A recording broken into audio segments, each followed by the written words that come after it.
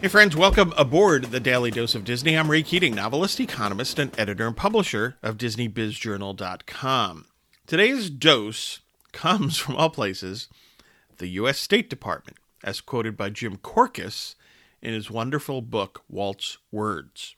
So what did the State Department have to say? Quote, Walt Disney and Disneyland, in a very real way, may have contributed to better understanding and a friendlier attitude on the part of world leaders toward the United States, close quote. This is a great example of the best, and I mean the best here because there's a lot of bad parts, the best of American culture or American pop culture, whatever you want to say, being exported to the rest of the world. And since Walt Disney produced such wonderful things, wonderful stories, right, in various forms, that the world generated a friendlier attitude towards the United States, right? Walt's stories offered, values that we shared, tales that would excite and engross people around the world and entertain them.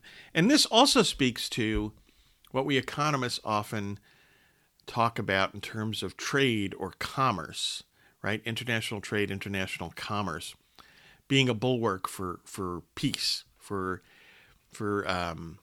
advancing understanding among peoples of the world, right? If you're trading with someone, if you're doing business with someone, you're less likely to want to go to war with them, for example.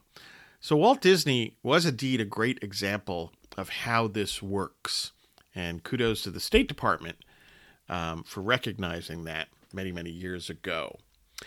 Folks, order the Disney Planner 2022, the to-do list solution at RayKeatingOnline.com. It's never too late to get organized, to achieve your goals, and to have some Disney fun along the way. And get your news and views on Disney at DisneyBizJournal.com. Hey, have a magically productive day.